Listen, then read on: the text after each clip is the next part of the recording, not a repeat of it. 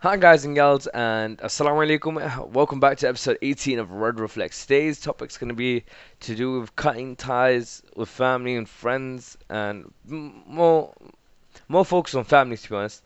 Basically, it's gonna be a short episode because I've been doing daily uploads for a couple of days now, and I've been doing it at 5 a.m. in the morning, and it's a, it's a bit tiring. And basically, I just wanted to say that during this month of Ramadan, or during time where like you find yourself feeling a little lost or you're feeling a little empty, it might be because you've cut off ties with some of your family members. And in saying this, I know that there are some instances where there's a person that's in the wrong and there's a person in the right. But even if you're in the right, it should be your duty as a Muslim to go out your way and try and reconnect with a family member. And it's your duty, even if you're the child and you're not the parent, to try and go out and try and keep that connection between the two families because it is said in some iterations that anyone who cuts off a relationship from his nearest relative will not enter paradise.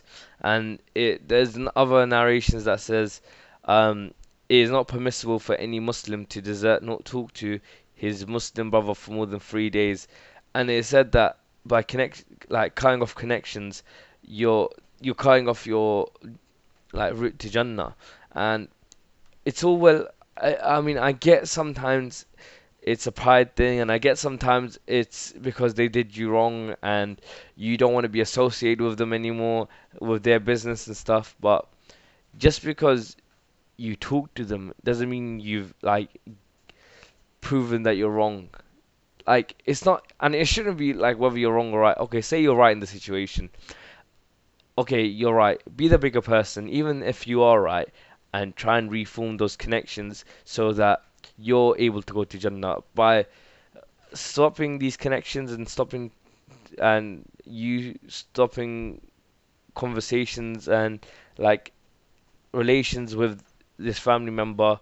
You're only stunting your growth, and you're only like affecting yourself negatively. And essentially what I'm trying to say is that if you haven't talked to someone during this Ramadan, or you haven't talked to someone in more than like a month or so, go on, just give them a call, ask them if they're alright.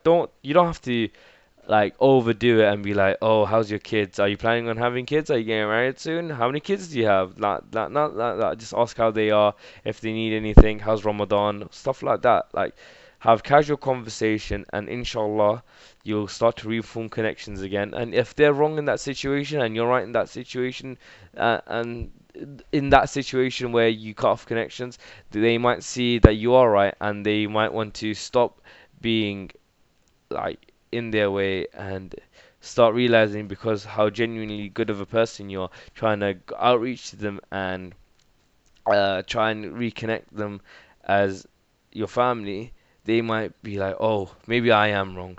Maybe I've done this and that, and they're right because they're such righteous in their character and all of that. And anyway, guys, thank you guys for listening. It was a short episode today, but hopefully you guys did enjoy it.